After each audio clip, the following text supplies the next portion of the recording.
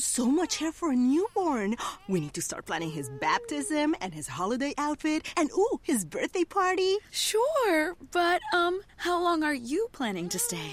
If you're one of those who goes to meet your newborn nephew and stays until his first birthday party, switch to Cricket Wireless. Use your phone as many days as you want in Mexico without extra cost. Smile. You're on Cricket. Requires eligible plan. Minimum $55 per month. Data speed usage and other restrictions apply. Coverage not available everywhere. See store for details. Blog Talk Radio.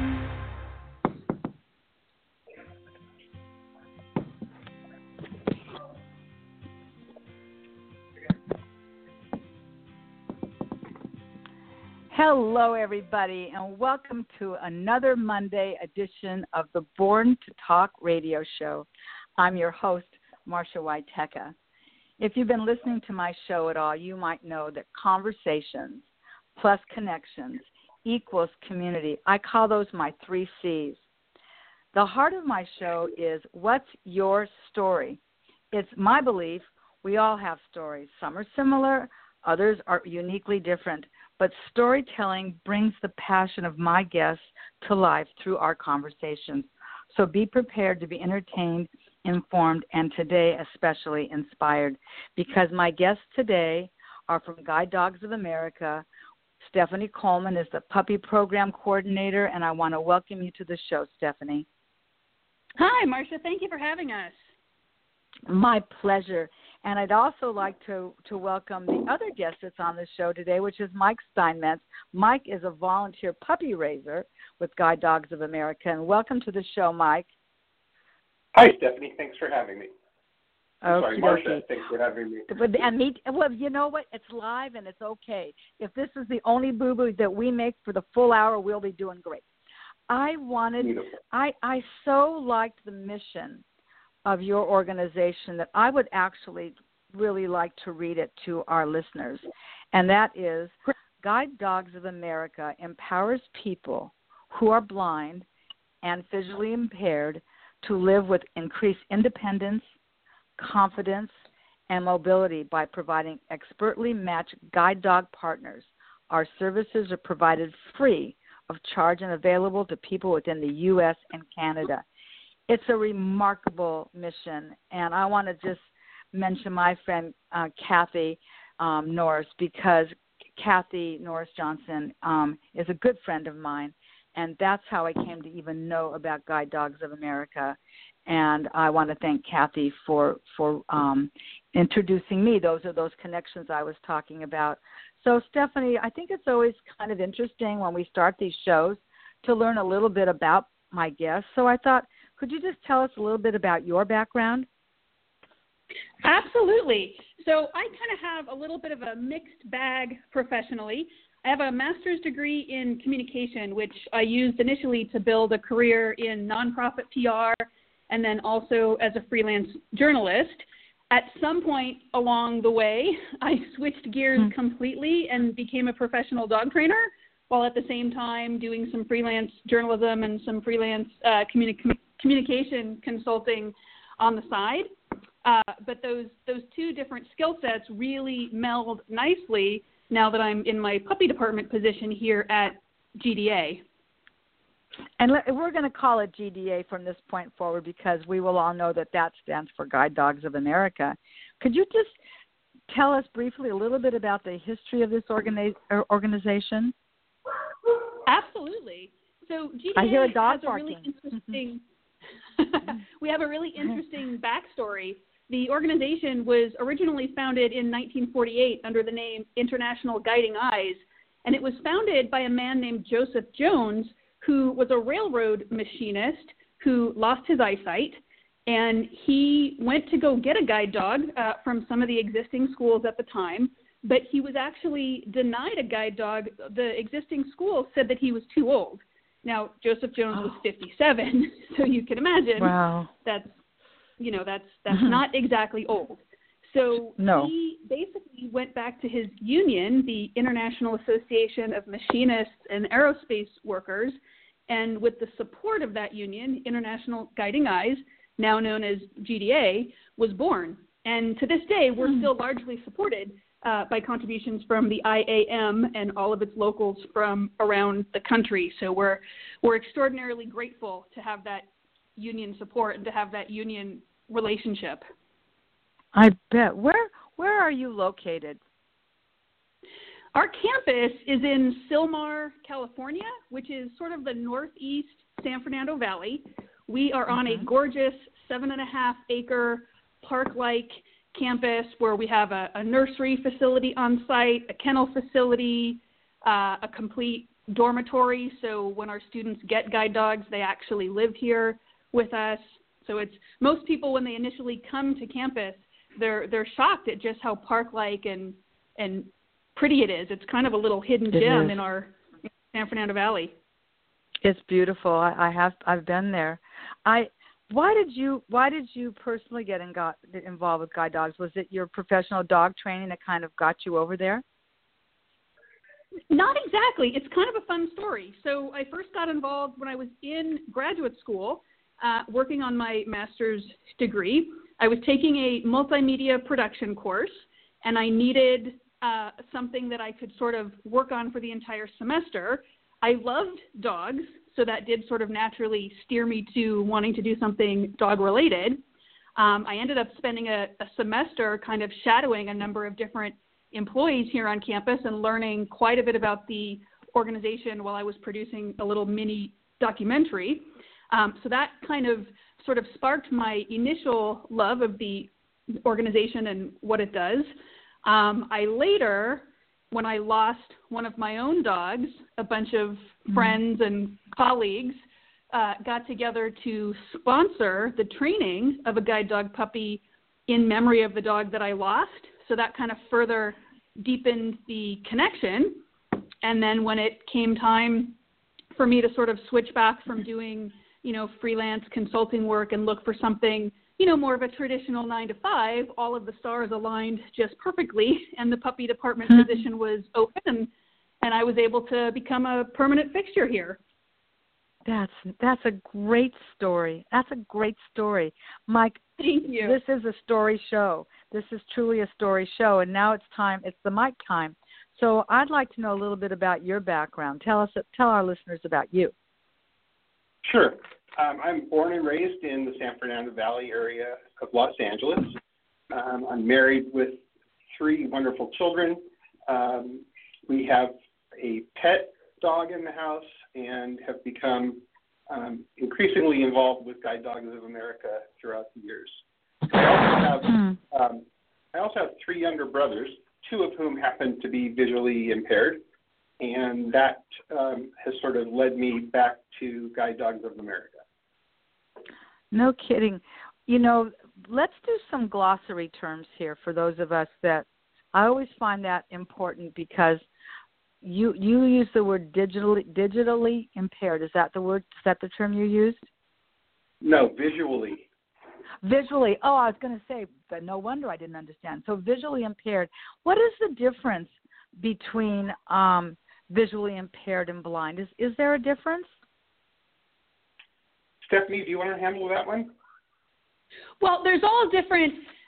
Sometimes people think of when someone's blind that they can't see at all, but there is a legal definition of blindness that doesn't mean that the person can't see anything at all. So the legal definition of blindness, it's defined as having less than 20/200 vision in your best eye, best corrected. So a lot of our clients, they still have varying degrees of residual vision, but they still qualify to receive a guide dog. So blind and visually impaired, I think some people, when they hear blind, they assume zero vision, and that may be why both terms, are used. Right. That makes sense. Mike, in the case of your brothers, did your brothers have guide dogs? Yes, actually, both of my brothers have had multiple guide dogs. They both have a genetic condition called retinitis pigmentosa, and that causes the gradual loss of peripheral vision. And so I would say within the past 15 to 20 years, each of them have had 3 to 4 guide dogs working with them. Wow. Is that what inspired you to become a puppy raiser yourself? Yes, absolutely. I was at the graduation ceremony for my brother Greg with his most recent dog, Wiki, and my wife and I were sitting there and we were thinking about how could we give something back to GDA because of all of the wonderful things that having a guide dog allows my brothers to do. And my wife said, well, we should go sign up to be a puppy raiser. And so that's what we did. Wow, that's cool. How many puppies have you raised altogether? I've raised 2 so far. Okay. Jazzy was my first one. What was the name? And Jazzy. Uh-huh. Yeah. And she was career changed, as they call it at the school.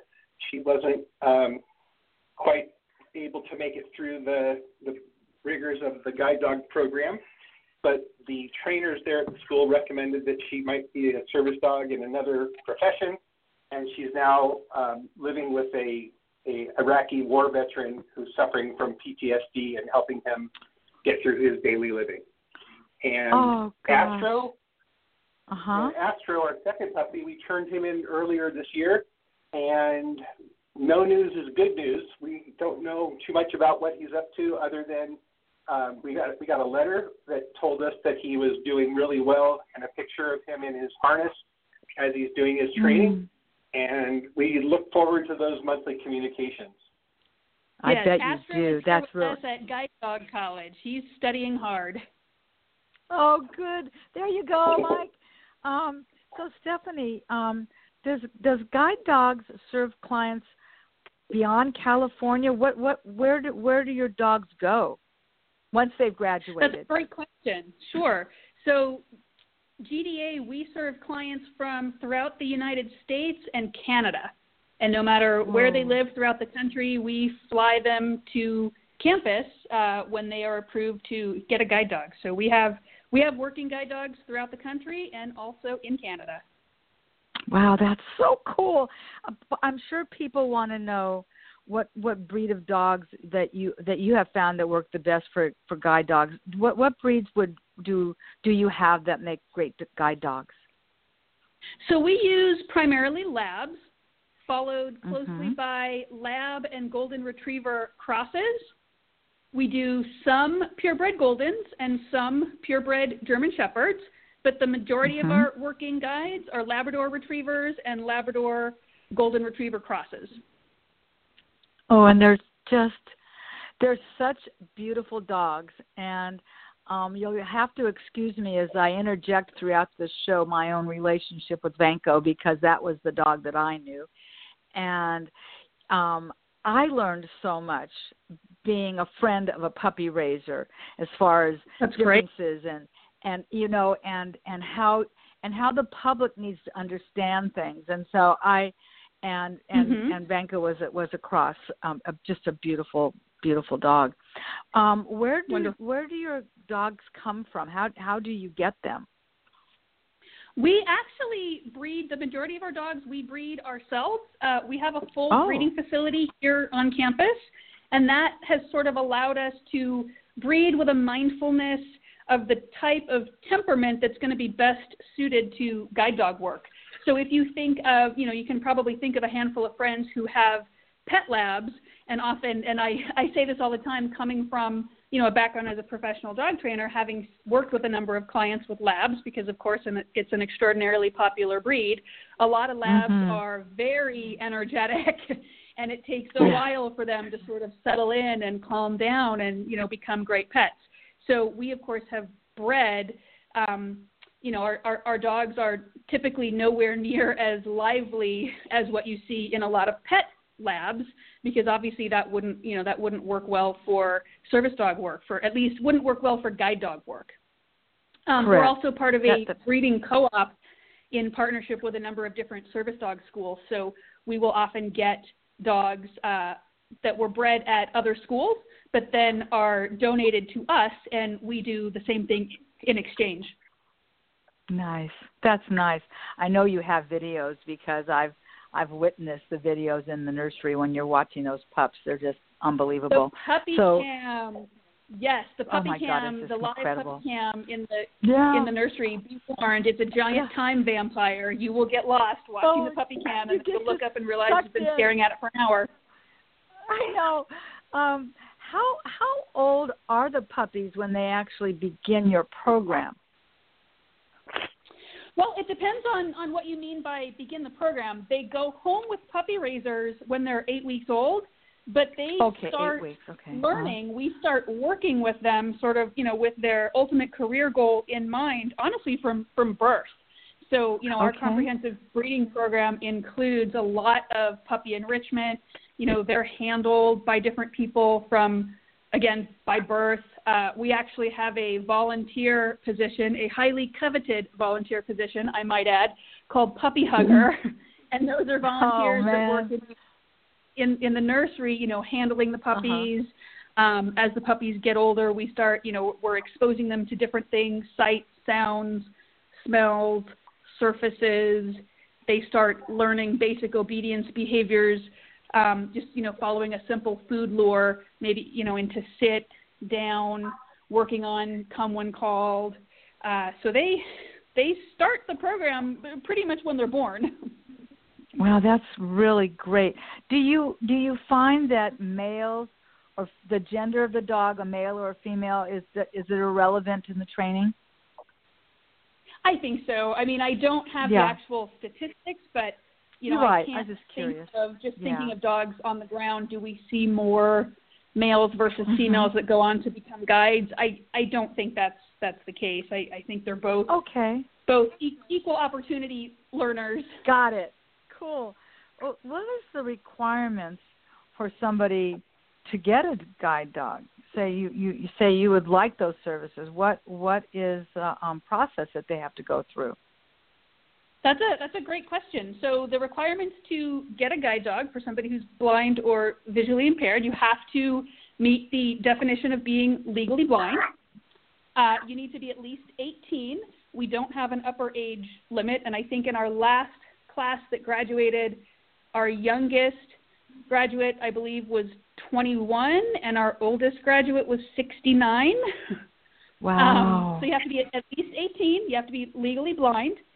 You need to be physically able to walk 1 to 2 miles a day. You also have to have completed orientation and mobility training. That's basically learning how to use the cane. And you need to have what we call 3 to 4 routes. That's places that you go on a regular basis. So for us, think of it this way. The dog is a mobility tool. If you're not independently mobile and you're not going places, then a guide dog isn't really going to enhance your life. So that's where the things like having 3 or 4 routes, places you go on a regular basis, being physically able to walk 1 to 2 miles per day. That's why those particular requirements are in place.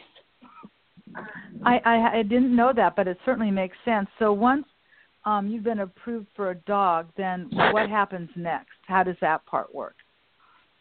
So once the whole application process is complete and you're scheduled into a class, the majority of our students are trained here on campus. We do sometimes do what we call an in-home training where we'll send a trainer with a dog out to a particular client, but the majority of our clients are trained here. The clients, so they live on campus. They live in our fully outfitted dorm for a full 3 weeks. They arrive to campus on a Sunday, and the first few days are spent without a dog, but working with the trainers. It's just a little bit more opportunity for the trainers to get to know the students, work one-on-one with the students. The trainers have learned obviously quite a bit about the applicants through the application process. They've been evaluated. So the trainers typically have dogs in mind for the students, dogs they think will be a good match, but they spend those first few days working with them without the dog, teaching them some of the guide dog basics, teaching them some of the basics for how they're going to handle their dogs. And then the dogs are introduced to the students. The students receive their dogs on Tuesday. And from there, the training process continues. I sort of think of it as it's kind of like being a guide dog handler. It's a little bit like doing a partner's dance. So the dog has learned his part while he's here, right? The dog spent time learning how to be a guide dog. The handler has to learn his role on how to handle a guide dog. And then we put the two of them together and spend the rest of the time sort of finessing that partnership and giving them an opportunity to sort of learn the finer details of handling that dog and how to turn the two of them into a well-polished team. Wow. Well, Mike, as one of those people that's raised a puppy on more than one occasion, have there been some challenges that you didn't really expect when you started doing this? Very much so. I guess first and foremost is you have to be outgoing when you're in public, because that dog is attracted to all sorts of folks who want to come over and say hi and learn about the dog and the program. And so you have to be comfortable dealing with strangers is one of the, out in public in a friendly way. I think the other thing that I've had to deal with as a particular challenge is I get to see pretty frequently what these dogs do on a daily basis. And, you showed earlier, Marcia, I think, walking around a sidewalk that was all broken up. Right. And I had the ability recently to walk behind my brother and his guide and navigate those broken sidewalks, very similar to what you showed. And I think perhaps my expectations, looking at my puppy that I'm fostering and saying, how is he going to be able to do that? Because at 6 months to 9 months of age, you don't really see the maturity that the fully trained guide dog has. So there's a little bit of a uniqueness there for me. I bet. Do you, as that, and when you say foster, is that interchangeable with raising? Is that one and the same? Fostering a dog and raising a dog, is that the same thing? Okay. When you have these puppies, I mean, like all puppies, they require veterinarian care and supplies and things like that. And do you, as the puppy raiser, are you responsible for paying for that? Not for the veterinarian care. I am responsible for getting the dog back to the veterinarian department at Guide Dogs of America, and they do all the veterinarian care there. Supplies, I have to pay for their food and toys, and pretty much that's about it in terms of expenses.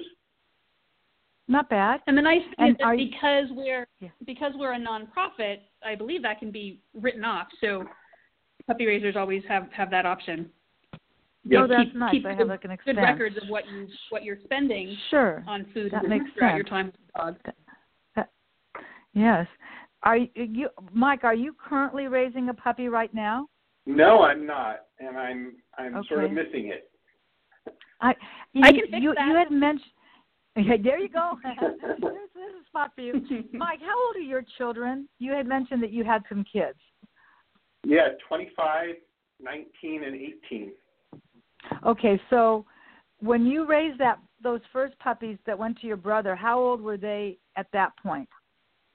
Were they younger? Let's take a step back. None of the puppies that I've particularly raised have gone to my brothers. Oh, I'll see. Okay, got it. Okay. But how old were let me rephrase this a little bit. How old were your children when you first started raising puppies in your house? They were high school age when we first started, and very busy, active lives. So the main responsibility for the puppy raising fell to me. My wife and my kids certainly did their share of feeding and cleaning up and taking out for activities, but I was the primary puppy raiser. Got it. So what do you think that, I think this is a really, really important thing here, Mike. What do you think the public should know or remember when they are seeing a working guide dog team or any service dog? Because I think it's important to describe that circumstance of the vest versus the harness. Yeah. So what would you like people Sure. to know when they see a dog starting with the vest? With the vest and continuing to when they have the harness, you should always ask the handler for permission to interact with the dog. And that was one of the enlightening things to me, being out and about in public with my puppy or being with my brothers and their working dogs, is that people feel that they can just come up and pet the dog or talk to the dog and really ignore the handler. And Right. You wouldn't walk up to someone and pet their wheelchair if they were in a wheelchair. You would certainly think twice about doing that. But the cuteness of the dog, I think, enables people to feel free to do that. So number one would be to not distract the dog and not to interact with the dog without the handler's permission. I think the other thing that I see is people with dogs that may or may not be service dogs that are in places where perhaps they shouldn't be, and that can just disrupt months of training or years of training if a non-service dog were to interact with a service dog in a negative way. Right. That's absolutely something that I learned with Kathy. I know that when we would go out with Venko, whether we went over to the park or we took a walk down by the beach or we even went to a restaurant or got some coffee or wherever we went with him, first of all, Kathy was working. Venko was working, but Kathy was working Venko. And so consequently, I was often the observer. I would observe exactly what you said, Mike. Everybody wants to go up and pet that beautiful dog because they are so beautiful, but they don't know. And that's a great ambassadorship and opportunity for education. I remember we were in a basketball gym at the local park, and all these kids were just like, and it's like, I was almost like jumping in with Kathy at the same time. So wait. This dog is working. So let's talk about how you could perhaps pet this dog, but here are the steps in order for you to do that. Because obviously, if you're blind, you don't want your dog licking all over some kid that wants to pet them. They're on the clock. They are working. You're a blind person, and your safety is paramount, and your dog is protecting you. So, absolutely. Marcy, like I said, go ahead. I was just going to say that I've heard my brother on multiple occasions say it's like if you walked up to someone's car and started loosening up lug nuts one at a time, perhaps loosening one or two lug nuts a little bit is not going to be a problem, but when you start loosening up multiple lug nuts, that tire is going to fall off. And the analogy to being his dog, that his dog, when it's in harness, is working. And it needs to be completely focused on the task at hand, which is to get him from point A to point B safely. It's true. And gosh, and I know we're going to get into this through the show, but gosh, they do more than just walk you across the street. It's just absolutely remarkable what these dogs are able to do. You want to just I can't really even find the words to describe how they intrinsically, but maybe it's not intrinsic, it's actually trained, how they know things. I know with Kathy, I would think, gosh, it was like, I'm not playing around with you. When I say no, you need to understand that I say no, that you have to use the words as that puppy trainer that blind person's going to use. It's a mimic, and you don't get to have your own language with, oh, come on, baby, we're going to go for a walk. No, your responsibilities as raisers are pretty important. And I thought maybe, Steph, you could talk a little bit about what are those requirements to become a puppy raiser. What's involved in that? Sure. So, in the broad sense, the biggest requirement to become a puppy raiser is to really have a desire to want to help change somebody's life by, becoming a part of this process. And then also making sure that you have the time, that you truly have the time necessary to invest in the proper raising and training of this dog.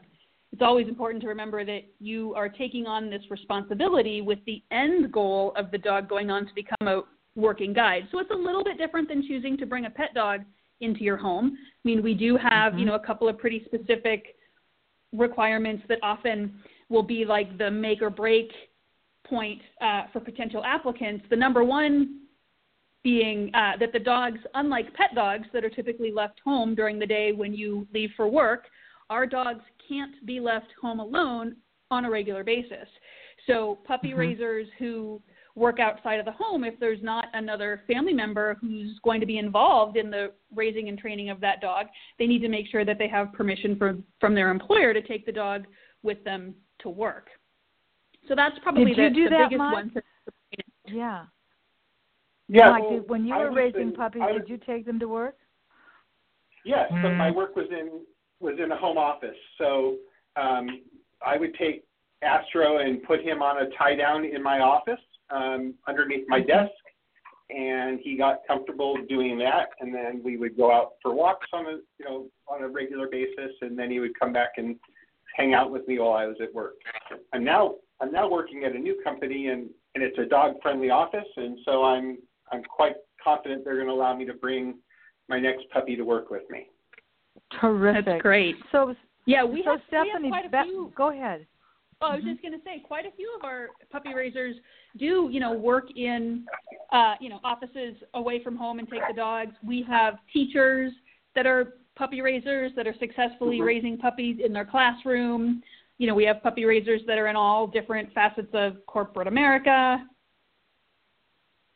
Yeah, it's really so. If somebody was to say, okay, well, this is starting more and more like something I'd like to do, what would you want them to know as some of the what do they do?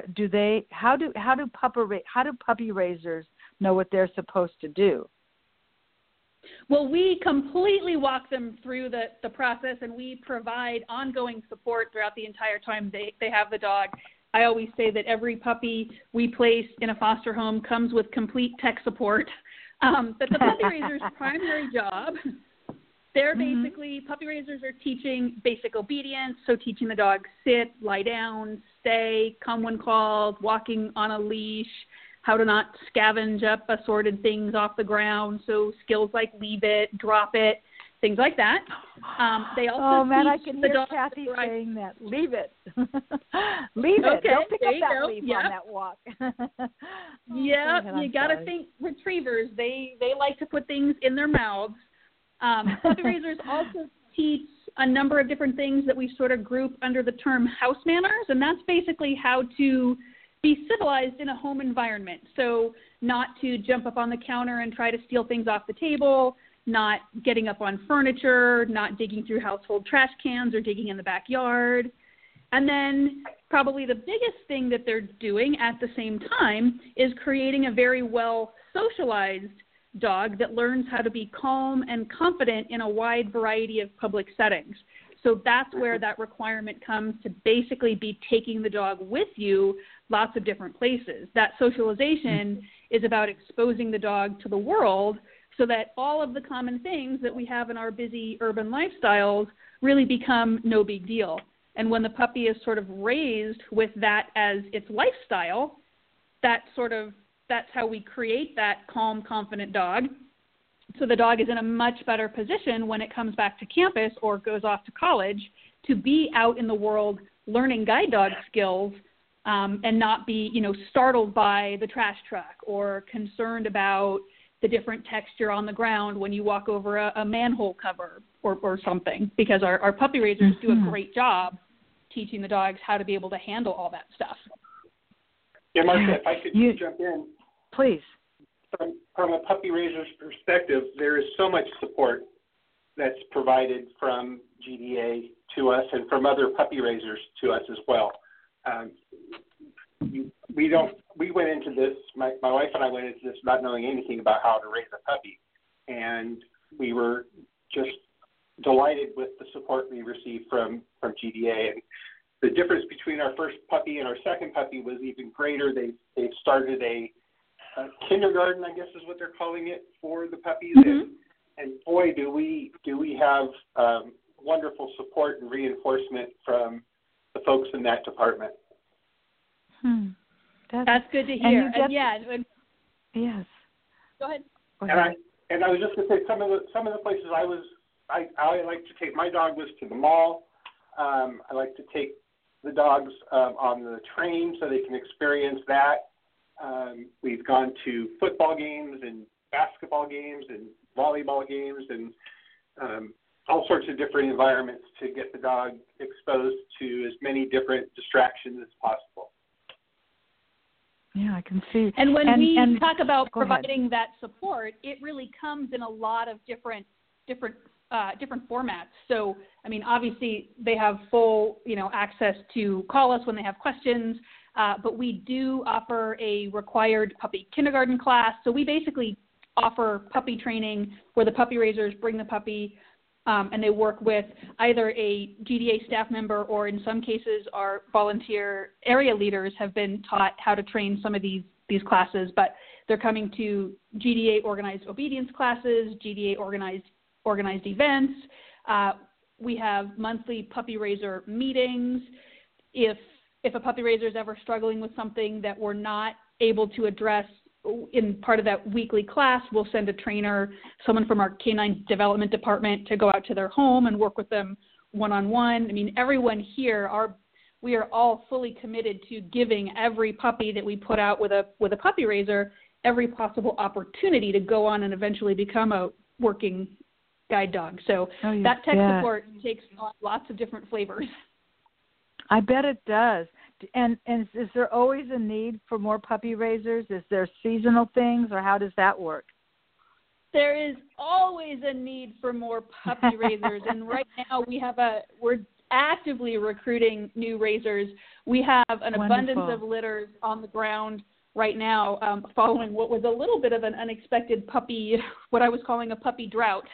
So we have lots of puppies on the ground now, and we will, through the rest of the year. So I like to say, if this is something that you've ever been considering, and I think that's the case for a lot of people, they've been exposed to it. Maybe they've seen a puppy in training somewhere, or they've looked at the website, or they've thought about it. I think people often think about it for a while before they jump on board. So if you're listening and you're one of those people, we would love to tell you more about the program and welcome you to the GDA family, because boy, do we have a lot of cute puppies. Since that's the perfect lead into what I was just about to ask you. So how would people contact you? That's the best way to get in touch with you guys? So if you're interested through your website? Absolutely. If you're interested in learning anything about GDA, or particularly the puppy raising program, if you go to the website, which is guidedogsofamerica.org, there is a complete tab under programs for puppy raising.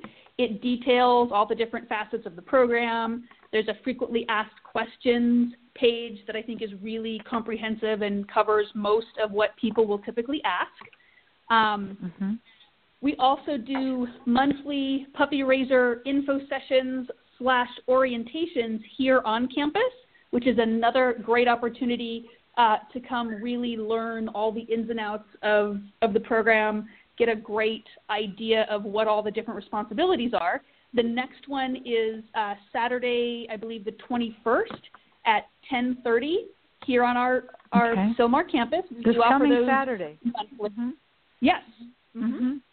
Yep. If you can't make it to this one, if you go to the website, we do have a calendar of events, and we're in the process of loading all of the info sessions for the rest of the year. You're totally welcome to come to any of those. Is the puppy cam also available on your website if people wanted to just fall in love? How would they see that? It is on our. If you go to the homepage, guidedogsofamerica.org, and scroll down, it's toward the bottom of the homepage on the left-hand side. It's not always broadcasting. Sometimes the puppies are behind the scenes. But yes, it's very, very frequently showing the adorable puppies. As I said, be careful. It's a huge time vampire. It's very easy to get hooked into the puppy cam. I love that. How much time that's just great. So let's presume that somebody's listening today and they really are inspired, and they're, I don't know, maybe they don't really live near Sylmar. Maybe they live in another part of the city. Maybe they're in Orange County. How does someone apply to become a puppy raiser? What's the process for that? So that's a great question, and I think it's a great opportunity to point out that while we're based in Sylmar, our puppy raising program is active throughout most of Southern California. So all of our puppy raisers, when they come on board, they join what we call a puppy raiser group. I like to think of it as like a Girl Scout troop or a Boy Scout troop, but for puppy raisers. And that's sort of that's your regional access. We have a group in Orange County. We have a group in South Bay. We have a group out in Ventura County. We have a group down in San Diego. Our Sylmar group probably covers, all of the San Fernando Valley and starts to stretch east into like Pasadena. We have a San Gabriel Valley group. We even have a group of puppy raisers up in Tehachapi. So all of our puppy raisers need to be within a reasonable driving distance to one of those particular areas, because that's where you're going to attend monthly puppy raiser meetings.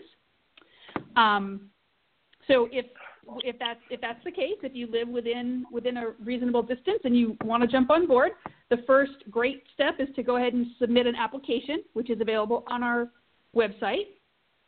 It's basically the application. It's a 4-part, or the application process is 4 parts: completing the application, going to one of the regional monthly meetings, coming to one of those info sessions / orientations, and then the last step is we send a representative from GDA to your home to make sure that the home environment is considered safe for one of our puppies. It's helpful for us if we have the application, but I certainly tell people, if you would like to come to a meeting or come to the orientation session first because you're thinking about it and you want to get a little bit more information before you submit the application, that's fine. But those are the 4 steps. But let me understand this. So when you mentioned all these off-site locations, you only have the one college campus in Sylmar. Is that correct? That's correct. The turn-in location regardless. Okay. I thought that was the case, but I wanted to be clear about that. These different, right. We've created these like different satellites. Regional groups. Exactly. Right. Got it. That's cool. And I know you refer to, it's funny, the terminologies, you refer to the nurse, you call it a nursery. And is there something that you do there that gives those pups the best chance of becoming guide dogs, or is there something that goes on special in that nursery?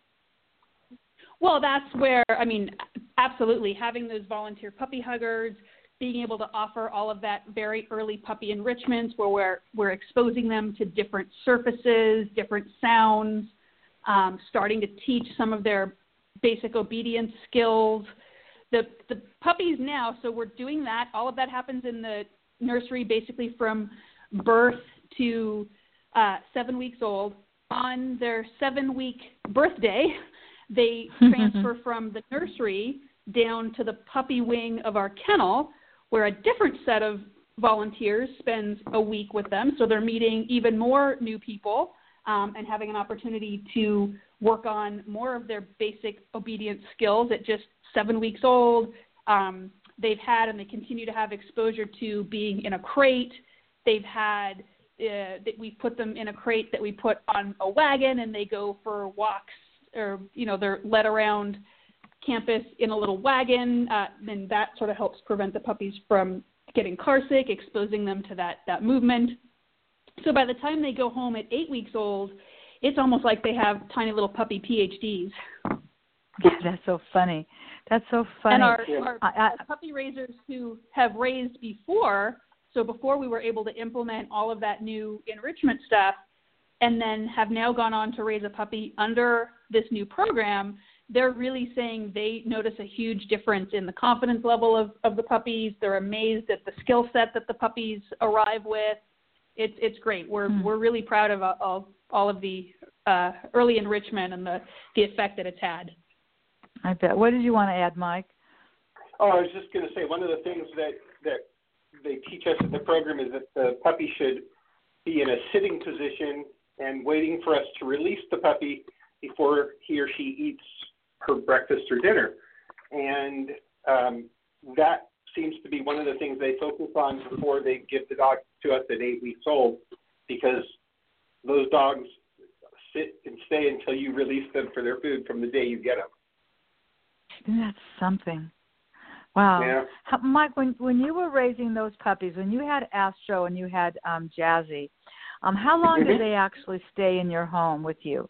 How long do you keep them as you're raising them? We get to pick them up when they're 8 weeks old, and then we keep them until we get a call-in letter saying your dog's ready to come into college, and that is generally from 16 to 18 months, I think. Okay. I know. I can just tell you, I can recall so many times being with Kathy, and I'm just going to why do you keep talking about me? Well, because I experienced Vanco with you, Kathy. That's why. And people would say, "Oh my gosh, how are you going to just give him back?" And it's So I think that must be a question every puppy raiser gets. So I'd like you to address that, Mike, when people ask that question to you. How do you prepare yourself to have your dog go off to college? Yeah, it is the most common thing that people say to me is I could never do that because I would get too attached. And I could never do that because I wouldn't give the dog back. And my answer always is, when they ask me, how can you do it? I say, how can you not? When if you go to a GDA graduation ceremony, for example, you hear the stories of the blind or visually impaired folks who are getting their first dog or maybe a second or third dog, how it changes their lives. You realize that you're not getting into this because you want a pet. You're getting into this because you want to provide a valuable tool to someone who could use assistance. And that's why I do it. And I look them in the eye and I just say, I don't know how you couldn't give it up, knowing what its purpose is. Right. I presume, you don't make this kind of enormous commitment. You're talking about an 8-week-old puppy that you're going to raise for a year and or longer, and you're if you want to have a pet, there's nothing wrong with having a pet, but then you're not going to be raising a puppy for the purpose of providing that blind or visually impaired person the independence of turning a light on, just doing things that are just keeping you safe. Dogs are just it's yes. I often cite some experience that I had recently, taking my brother to see a doctor for the first time, and we pulled into the parking lot and got out of the car, and he got his dog harnessed up and ready to go, and he said, "Find the door," and the dog walked him right to the glass doors, and then he said, "Find the elevator," and the dog took him to the elevator. And when we got upstairs and into the doctor's suite, he then said, "Find the counter," and the dog took him right up to the counter so he could interact with the office staff. And just trying to accomplish all that without that puppy, without that dog, I just can't imagine. I know. And maybe there are people listening today that are very familiar with what a service dog can do. But for those of you that are listening that are going, really? They really can do that? And the answer is yes. They really can do that and so much more. I so admire, and I know I just keep going back to this, Mike, but I so admire the persistence. Sometimes I would look at Kathy and go, really? This is exhausting. She said, well, you know, there's a purpose here. There's a focus here.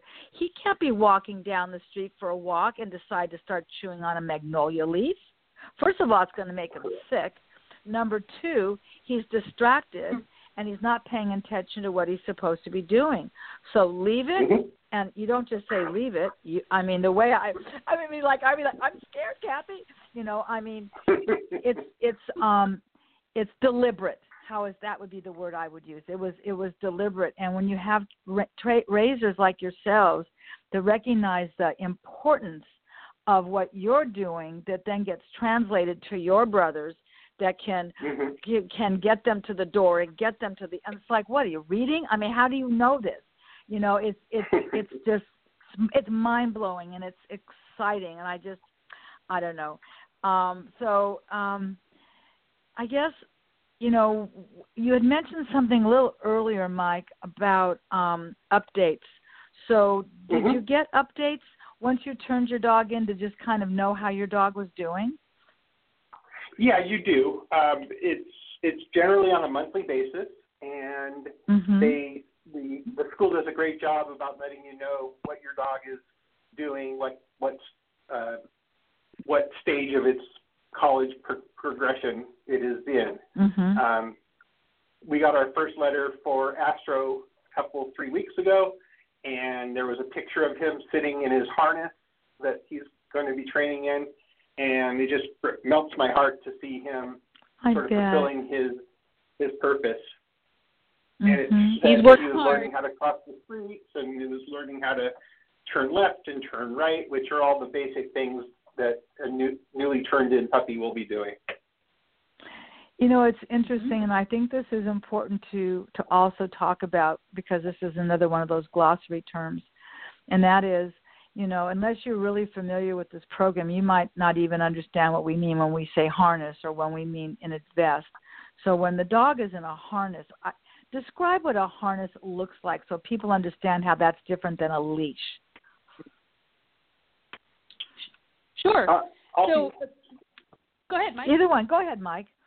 I was just going to say it's an amazing piece of equipment. It's I think the GDA has a special harness. It's made out of leather, and it goes sort of underneath the dog's head and then under its belly, and has a handle on the top of it that sits on the dog's back that allows the handler to interact with the dog. Is that perfect? Is that right, Stephanie? Yep.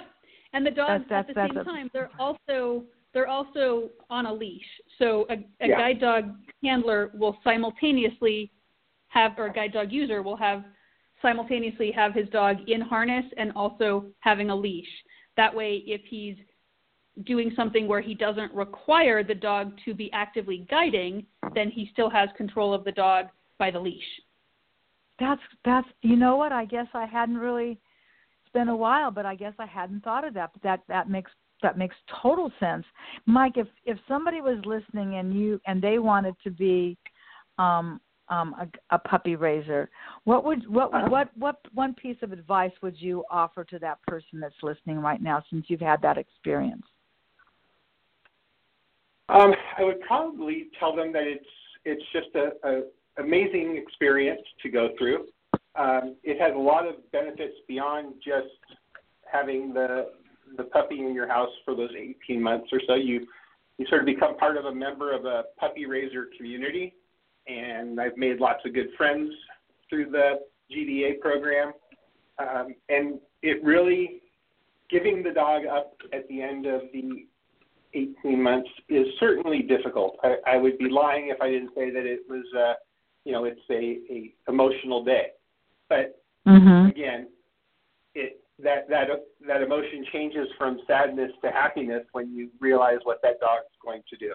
So I would say to people that want to use that excuse that I don't think I could give the dog up, you can. Yeah, you can. You know, Stephanie, we keep mentioning families here because Mike was talking about his family and Kathy has a family. But do you ever work with single people that want to be puppy raisers?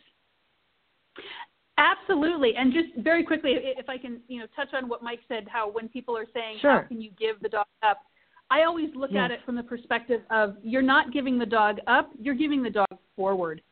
You're giving the dog, you're paying it forward so that this dog can go on and change somebody's life. And how amazing is it to, at the end of the day, know that you've been part of that? Yeah, but yes, that's pretty awesome. We often talk about working with puppy raiser families, but single applicants are absolutely welcome to apply. And sometimes people say, oh, I can't do it, I don't have a yard.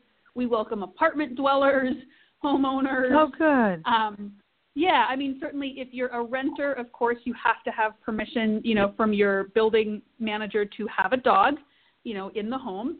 But yes, single people, families, all of the above. If you have the time to invest in this program, you are welcome to become part of the team. Wonderful. That's good information. Just out of curiosity, what percentage of the dogs actually make it all the way through and become guide dogs? It's a little under half, and that's pretty much across the board with all the different guide dog schools. We like to say that guide dogs are kind of the astronauts of the service dog world. So this is, guiding is, I think, one of the more challenging, probably the most challenging facet of service dog work. And as Mike said, oftentimes we'll have a dog that gets career change from our guide dog program, but that shows remarkable potential to go on and become a service dog in a different type of service. So we do have career change dogs that go on to be service dogs. They just weren't designed. They decided guide dog work wasn't quite their calling. Okay, well that's good to know that if one door sort of is kind of closing, that another door can open and this dog can be of service to someone else, and that's a wonderful thing to know. If somebody of course, too, really, it's worth saying. It's also worth saying that as the puppy raiser, if the dog you raised does get career changed, you have first right of refusal to adopt that dog. Wow. Isn't that something to keep in mind? That's interesting. I didn't know that. So if people really can't commit to raising a puppy, but they would still like to support Guide Dogs of America, what could they do? How could they support you? Oh, my gosh. There are so many different ways you can get involved. Of course, you can support us financially. We do not receive any state or federal funding. So we, rely heavily on, contributions from members of the community. You can volunteer in lots of different ways. We are so fortunate. Our volunteer base is fantastic. We have volunteers that work in the kennels. We have volunteers that work in the admin building. We have the highly coveted volunteer puppy hugger position. Sure. So there are lots and lots of different ways to get involved. You can also, we're looking at expanding our puppy raising program. We also use puppy sitters. So oftentimes someone who's a puppy raiser, they need to go out of town or do something where it wouldn't be appropriate to take their puppy with them. And the way that we handle that is certainly if the dog is over 6 months old, we ask puppy raisers to bring the dogs and board with us here at the kennel. But when they're younger, we don't want to put the puppies in a kennel environment. So puppy raisers network amongst other members in their group, and they'll puppy sit for each other. We require that our puppies stay with GDA people as opposed to maybe asking your neighbor to come over and walk the dog for you. So we're certainly looking at, developing a program for people who maybe they can't take on the full commitment, the full 15-month commitment of raising a puppy of their own. But if they'd like to participate in the program and be able to lend their services as a puppy sitter, that's something that they can also do. So the short answer is there are lots of ways people can get involved. It sounds great. I mean, really, And the fact that you don't have to live in California, but might live in Canada or Michigan, that to know that your dog that you've been puppy raising and now has gone to college and now is meeting their, what do you call the person that takes the dog home? If I can correct you, so you're talking about you don't have to live in California. Just to be clear, to raise a puppy you do. To raise a puppy you do need to live in Southern California. No, okay. I'm sorry. Maybe I wasn't clear. But I to receive that puppy. But I just wanted to clarify that point. Yes. No, that's very important. I guess, and I may have misspoke. So to receive that puppy, you can live anywhere. Yes. You just have to obviously Absolutely. be here to raise that puppy. It's just, Absolutely. I just think it's so great, and I think that people that are listening now have to understand, if they didn't before, just what a valuable program this is. And I am so thrilled. I've been wanting you guys to come to my show for so long, and I would love for you to come back at a later date, maybe after a graduation or something like that, and we can continue this conversation, because there's so much to be said about what it is you both do. And I'm grateful for your time, Mike. I appreciate what you've done. Stephanie, it's just fabulous what you do and where you work. To my friend Kathy, that's allowed me to just talk about my experience with her and Vanco. It was really important, and I'm just very, very thrilled that you were both able to join me today. Well, thank you, and we certainly appreciate Thank you very much. Your support. Yeah, we appreciate your support of our program. And one thing I will add, because I don't think it came up, and it often surprises people, not only do we provide guide dogs to clients from throughout the country and Canada, we do so at no cost to them. Oh. So clients do not pay anything to receive the dogs. And, from the dog itself to the transportation to and from campus to the time that they're here, that is at zero cost. And that often surprises people. So it's an important point to make. And it costs about $48,000 from start to finish to successfully raise, train, and place each working guide dog. And our clients receive the dogs for free. Thank you for saying that. That would have been a regret not to have had that stated. I'm sorry we didn't say it at the top of the show. Maybe when I go and post this, we can remind our listeners and our people on social media that it costs $48,000 approximately to raise a dog, but the person that receives the dog pays nothing. It's free. Mm-hmm.